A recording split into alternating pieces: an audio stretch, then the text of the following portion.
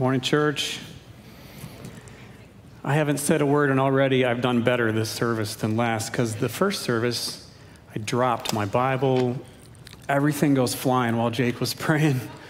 So it seemed like a move of the Holy Spirit for a second, but it was just me being really clumsy. Oh, it's a great start. So good morning. It is a really good morning for me personally. My wife and I are celebrating our wedding anniversary today. So this is great. Yep. Clapping for her. 23 years today. So it's a long time, but not long enough. Married to the greatest person I know. So I know what I just said. I basically said she's better than all of you out there, and I mean that. So she really is greater than everyone else in here. But love her. She's shaking her head. Anyway. Hey, we're going to be in Jonah. Go figure. There's more to Jonah. So Jonah chapter 3 today. I've really enjoyed the first two sermons, the first two chapters. Pastor Sean and Brian have brought. I've loved seeing all of the grittiness that's in there, as Sean said. He was not kidding when he said, this isn't just a kid's story. And there's really a lot in here to grab. So we're going to look at chapter 3 today, but I want to start by posing a question for you to think about. Can you think of any time in Scripture where God did not honor repentance? Can you think of any time where someone wants to turn to God, turns their life toward Him, and He says, no, you're too bad, you've done this, you've done that, I'm sorry, but no. Now, definitely there's a time that comes when it's too late. Jesus tells a parable in Luke 16 of the rich man and Lazarus. The rich man is in hell, and he wants some relief, but it's too late. But in this life, I can't think of a single instance where God does not honor someone's repentance and allow them to turn. There are so many stories, countless, through history of men and women who were just terrible people, really bad people, evil, who turned to God. There's people who lived through organized crime and KKK leaders and murderers, devil worshipers, you name it. It's a really long list. I've heard stories that even Michigan and Pittsburgh fans have been saved, have turned their lives around. There was almost a fight in the first service when I said that, I'm going to tell you. And the best part is, I'm not even from Ohio. I don't care about your little squabble, but I just like to toss it and see what you do. So whichever side you're on that, the other side is evil. So God even receives them when they turn to Him. He receives them all. Now, this is the story of Nineveh, of Jonah. Nineveh was a very prominent city in the Assyrian Empire. Pastor Sean went over that a couple weeks ago. It was actually the capital city at least once during a few hundred years of them being together. And they were brutal. That civilization, as well as many others back then, and some even today, we would call primitive, but they were brutal. They used that brutality and that violence to keep their subjects in check. So, not to be too graphic, but one of the things they were known for is when they would conquer a city, they would take the leaders of that city, they would impale them on long spears. They would stick the spears in the ground so that the bodies were suspended in the air. So everyone knew who was in charge. There's writings from some of the emperors of that, the Assyrian Empire, that talk about skinning their enemies alive and putting the skins in certain places so that people knew there was no question who was in charge. These are the people that God is sending Jonah to. Can we have a little shout out to Jonah for running the other way? I mean, seriously, these are the people. And for Jonah, for Israel at that time, being under Assyrian rule, they were the worst of the worst. They were truly the worst of the worst. And yet, as we'll see in our passage from Jonah today, God receives them. He honors their repentance. As violent, as awful as they were, he honored their repentance. Brian talked last week about Jonah repenting, and God honored that repentance. So the title of the message today is God Always Honors Repentance. Now we're going to start with a recap of chapters 1 and 2, and I had this idea, it's probably really dumb, but I didn't want to do just a normal recap. I wanted to do it in rhyme. So, I don't know, nothing was happening, I just had this idea pop into my head, so I said, all right, so I wrote a little poem to summarize chapters 1 and 2 for you. But I need you to keep your expectations at ground level, okay? It's a little Dr. Seuss-y, so you know what to expect. I don't know why I did this, so I'm just going to confess that right now, but all right, hope you like it. Actually, I don't care if you don't like it. I'm just going to be honest with you. I think it's fun, so if you don't like fun, that's a you problem, and that is not on me. So, here you go. Let's recap chapters 1 and 2. God said, go. Jonah said, no. You know this poem too?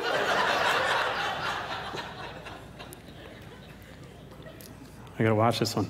All right, God said go. Jonah said no. Jonah sails away. God says, oh, so you want to play? The sailors ask, whose fault is it? Jonah says, I did it. The sailors ask, how do we stop this storm? Jonah says, throw me overboard. The fish says, that's what I'm talking about. Jonah gets put into a timeout. Pastor Sean gets that one. Jonah finally prays. The fish throws up. That's how it ends. That was the only way I knew how to end. I couldn't rhyme. I spent minutes on that last part. It felt like minutes. It may have been a full minute, but I couldn't do it. So that's how it ends. So there we go. Chapters 1 and 2 in really bad rhyme form. Nope. Be careful what you wish for. All right, we're going to read chapter 3, and we're going to just read it. I'm not going to rhyme anything here, so we're going to read chapter 3. We're actually going to read into chapter 4, verse 1. Then the word of the Lord came to Jonah the second time, saying, arise, go to Nineveh, that great city, and call out against it the message that I tell you. So Jonah arose and went to Nineveh according to the word of the Lord.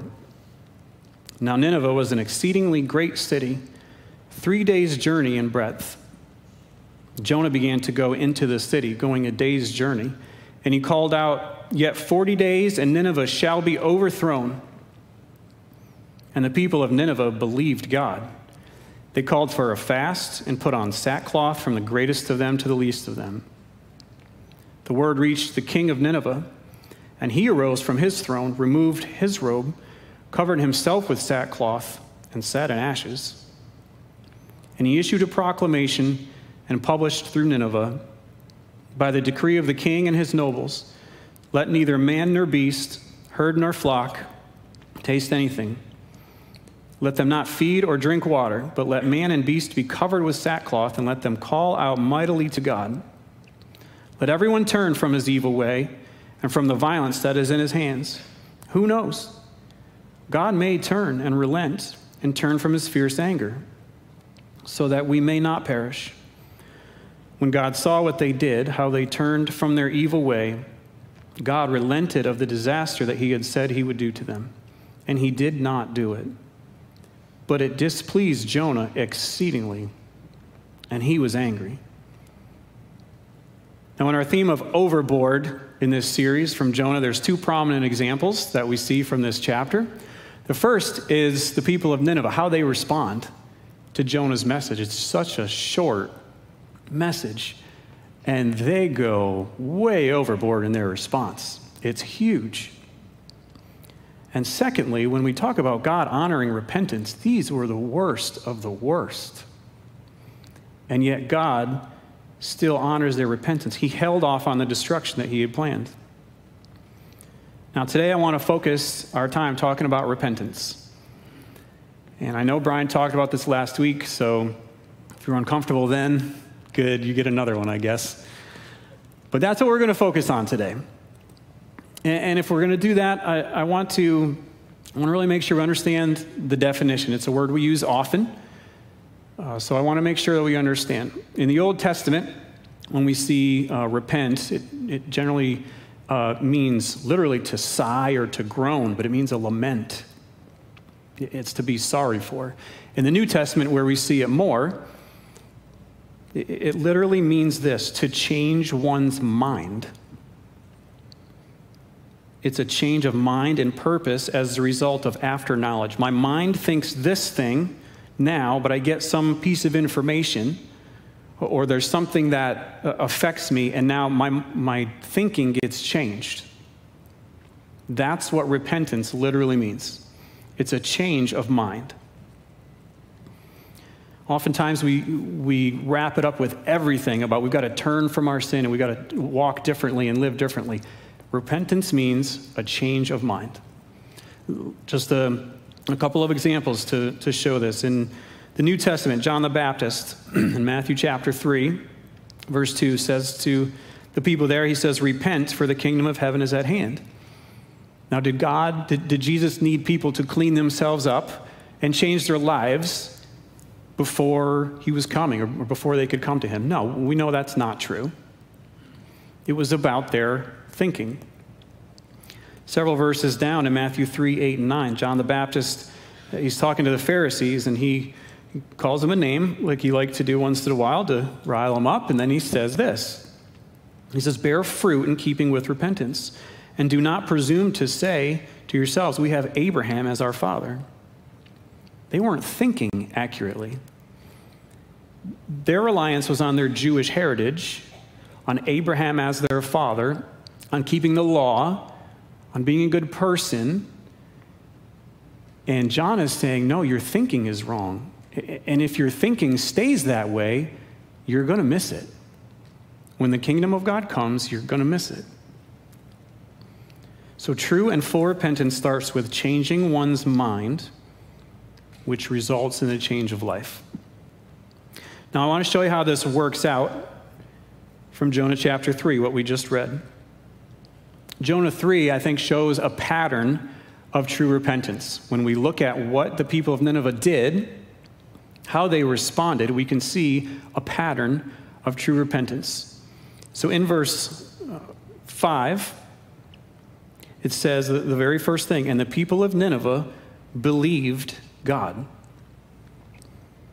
It doesn't start with an outward change. It starts with an inward alignment of the mind. Romans 12:2 says, do not be conformed to this world, but be transformed by the renewal of your mind. The second thing we see them do, it says they called for a fast and put on sackcloth. It moves from belief to sorrow and surrender. Something has to change inside. And I love this verse from 2 Corinthians 7, verse 10. It says, "For godly grief produces a repentance that leads to salvation," or a full repentance.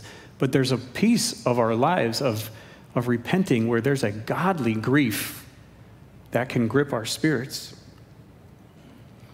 And the third step is humility. Verse 6 says, "The word reached the king of Nineveh. He arose from his throne. He removed his robe. He covered himself with sackcloth and sat in ashes."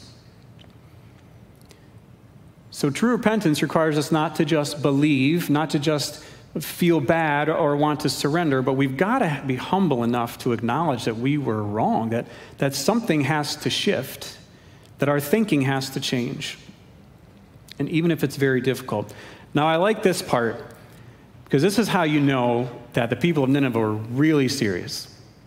And it's because they made all their animals repent too. Did you see that in there? I find this hilarious. You are not laughing at all, but I find this hilarious. I'm guessing these were really violent cows. That's all I can come up with.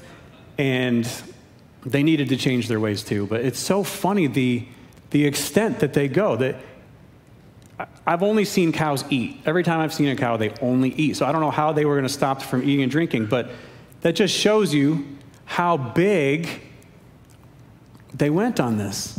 The king really cared about his animals. Anyway, the fourth step of true repentance, what we see next is this. He says this, call out mightily to God. Let everyone turn from his evil way and from the violence that is in his hands.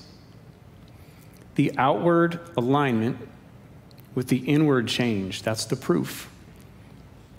So we see belief, we see sorrow and surrender, we see a humble spirit, and then the outward change that aligns with the inward. So that's repentance. I want to apply this understanding of repentance and what we see in Jonah in two different ways. So the first is how we see this in relation to other people. How did God see Nineveh and how did Jonah see Nineveh? Obviously, there was a huge difference in how they viewed these people. Now, I know we're not into chapter 4 far yet, but the very last verse of chapter 4, the last verse of that book, God tells us how he sees them. He describes them as not knowing their right hand from their left. They're ignorant. Their thinking is broken. They are lacking something. That's how he views the people of Nineveh. Jonah sees the worst of the worst. That's all he can see. Jonah was angry. He was exceedingly displeased that these, the worst of the worst, could repent, and God would honor that. God still had pity on them. He relented of the disaster, it says, that he would do to them. All Jonah wanted was the disaster. He wanted them to pay for what they had done. After all, the message that God gave him the message to say was not one of repentance necessarily. It wasn't, you're on the wrong track. Got to turn back. Hey, that rhymes. I might have to add that later. That wasn't his message. It was 40 days and you're done. And then Jonah sees this. Jonah sees this shift in God. So I want to challenge us to really consider who we resemble more, God or Jonah, when it comes to this. When we look at the worst of the worst, who is the worst of the worst to you? That's a really interesting question. Who really gets your blood boiling? Who really gets you angry? Think of the Nazis, their torture and execution of millions of Jews. The thousands, maybe tens of thousands of people, even religious people, that did nothing when that was going on. Nothing. How about all the terrorists out there around the world? We've had terror attacks on our country.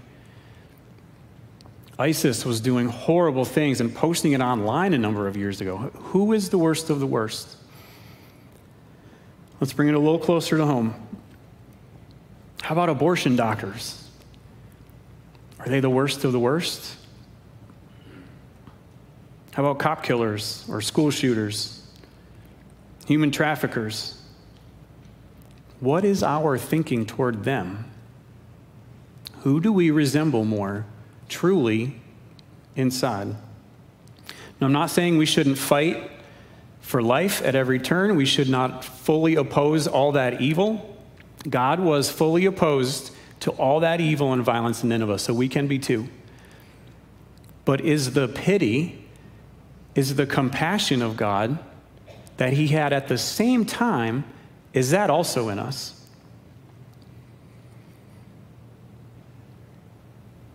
When we just talk about these things, we discuss these people or this evil in our homes, with our friends, with our children, do we also talk about how the only fix is Jesus?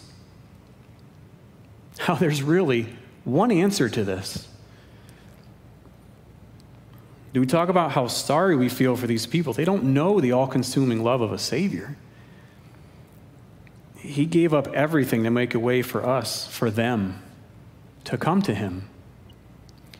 Do we pray for them? How do we really see them? Do we only see that payment is needed?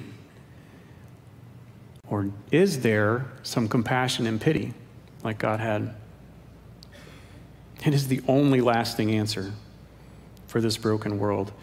We need to agree with God that every person, no matter how evil, should repent and that they are worth saving. And if they are not saved, they're condemned. We know that. Psalm 7 verse 2 says, if a man does not repent, God will whet his sword. He has bent and readied his bow. Jesus is quoted in Matthew 12 and Luke 11, identical verses, but he said, the men of Nineveh will rise up at the judgment with this generation and condemn it, for they repented at the preaching of Jonah. And behold, something greater than Jonah is here. Every single person is worth Jesus' shed blood. They're worth having a place in eternity right next to us at the dinner table of heaven. That's a different view. That's a tough view, but that's God's view. The Assyrian Empire, they were ruthless, but God still had pity on them. And he still honored their repentance, even though they were the worst of the worst. Now, the second application is how we view repentance in our own lives. Repentance isn't one and done.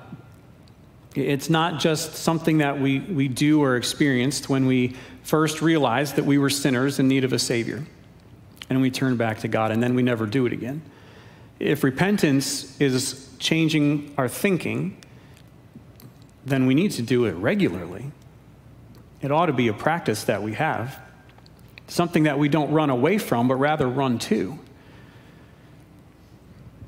So every time we find ourselves at odds with God's character or his will or his word or something that we know to be right, we actually need to go through repentance and realign our thinking. It could be about sin, or maybe not.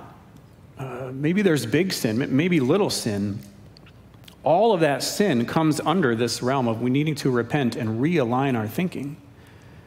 And I really feel somebody here needs to hear this today. If you have sinned so big and it has kept you from God, you feel like there is a gulf between you and your Lord, and you come to him in shame, so you don't come at all most of the time. It's time to change your thinking. It's time to see God the way he really should be seen. He honors repentance. It doesn't just have to be about sin. Sometimes it could be something else. I appreciated so much what Pastor Jake said just a little bit ago about sometimes we come in and we're just off. Maybe our walk is just a little off. It's not what it was, or I'm so focused on this one thing, and those are those gentle nudges where the Spirit will get a hold of us. And it's a small course correction, but it's a course correction. Changing our mind to see things and realign ourselves the way God has them to be. So we're clearly taught in Scripture to be disciples of the Lord Jesus Christ, to make disciples. To be a disciple means to be a student. And it's the student's job to listen, to understand, accept, and practice the views of the teacher. That's really what this is. It's a form of discipling. When we repent, we change our mind from one way we're looking to the way that God would have us look. So maybe there's areas that you're struggling. Maybe there's questions you have. Maybe you're struggling to believe God, to know that he's actually there, to trust that he really is good. Maybe you feel like there is nothing good in your life right now. Those are big questions. Maybe, there's a lot of controversial views out there in culture. Maybe you really have this struggle of, I hear what Scripture says, but I'm really struggling with what I see and feel, and how do I recognize that, or reconcile that, sorry. How do I reconcile those things? That's a major struggle. Or maybe life is just difficult and you're asking God, would you change my circumstances? Would you change something? Would you intervene? Because it's just so difficult. It could be any number of things that our mind is, our thinking is one direction, and there's got to be a shift. So let me encourage you today to ask God to change your thinking and to see things in a different way, in His way. Would you be willing to do that? Maybe instead of changing your circumstances, He wants to change you through those circumstances. And until we see that, we actually fight against it. Maybe He wants you to be able to take a step of faith in a viewpoint that is just difficult to grasp and trust Him with it. And maybe He's just waiting for you to ask all your questions and question His goodness and question His character and question His presence in your life. And at the end, still show up, still show you that He's there, show you something you've never seen before. It's like in the book of Job, everything is taken away from this man Job. Everything. And he asks why, and he rants against God, and God is totally silent. He's totally silent for no reason, for no apparent reason. And then God finally speaks. And God speaks for a while. And then Job says this in chapter 42. He said, I had heard of you by the hearing of the ear, but now my eye sees you. Therefore I despise myself, meaning I place myself as nothing, and I repent in dust and ashes. It totally changed Job's view. Totally. God is not intimidated or turned off by us when we question Him. He is right there. He's waiting for us to believe, to humble ourselves, to cry out to Him, to turn back to Him, and He will give us everything we need. We need to allow the Holy Spirit enough authority and ourselves enough grace to keep changing our thinking in order to conform more to the Lord Jesus Christ. Please give the Holy Spirit enough authority and yourself enough grace to change. I'm getting older. Been following God for a long time, but I still need those course corrections. I still have to be reminded that I live in His world, not mine. And I need to adjust whenever He tells me I need to adjust. If we do that, if that's something we run toward instead of run from, He will honor that repentance. I can guarantee you. He will honor it. He will give you exactly what you need to be conformed to Him. Friends, this is really good news. This is the grit of Jonah, but this is really good. We can see Nineveh as the worst of the worst, as not deserving anything, and it's true, but neither do we. There's nothing in us that deserves anything from God. Anytime He corrects us, we get course correction in our mind. We enjoy His words into our lives that even may have to change something. That's His mercy and grace. That is something we should seek out and enjoy those encounters with Him. And I pray, too, for you that you would see others so differently. This is good news to them as well. Outside of these four walls, we have to know how God sees the worst of the worst and everybody in between. He wants them to change. He wants them to get this good message. And we have to be willing to share that. So I want to conclude in just two simple ways. We're just going to have some time of quiet where we listen to the Holy Spirit. And we're going to ask Him two questions. Is there something in me that needs to change in how I view other people? And then we're going to ask him, is there something in me that needs to change? Is there something that I've been fighting you on? Is there something that I've been going one direction and it's just not quite the right direction? And surrender that to him. So would you bow your heads with me just for a minute?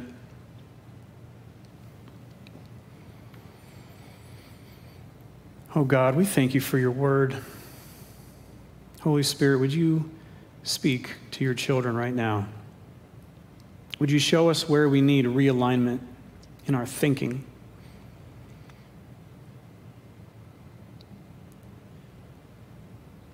Who are the worst of the worst to you? Ask the Holy Spirit that question.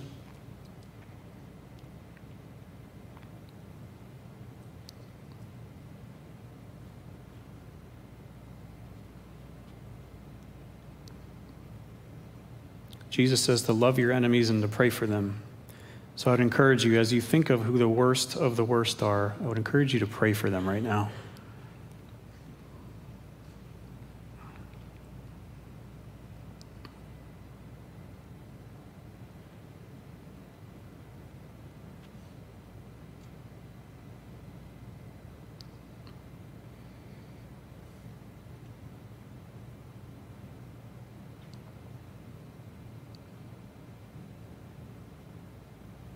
Now ask the Holy Spirit, is there anything in my thinking that needs to change?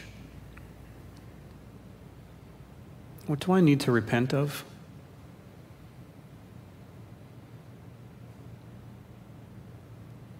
And then surrender that to him.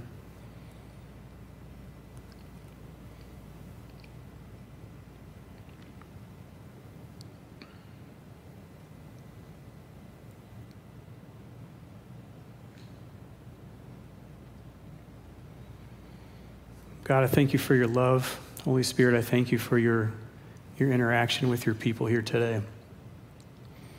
Lord, I bless my brothers and sisters with a word from you. I pray, Lord, that you would change our thinking to see your correction, your word as something good to be attained, something good to be had. That we would not run from your gentle nudges. We would not run from the loud screams that we get from you sometimes. But God, that we would receive it all. We would believe you. And we would humbly receive it. Lord, I pray that we would view those outside of here differently. We would view them with compassion and view them as in need of a Savior and not the worst of the worst. Lord, would your kingdom expand through us and in us. We pray this in Jesus' holy name. Amen.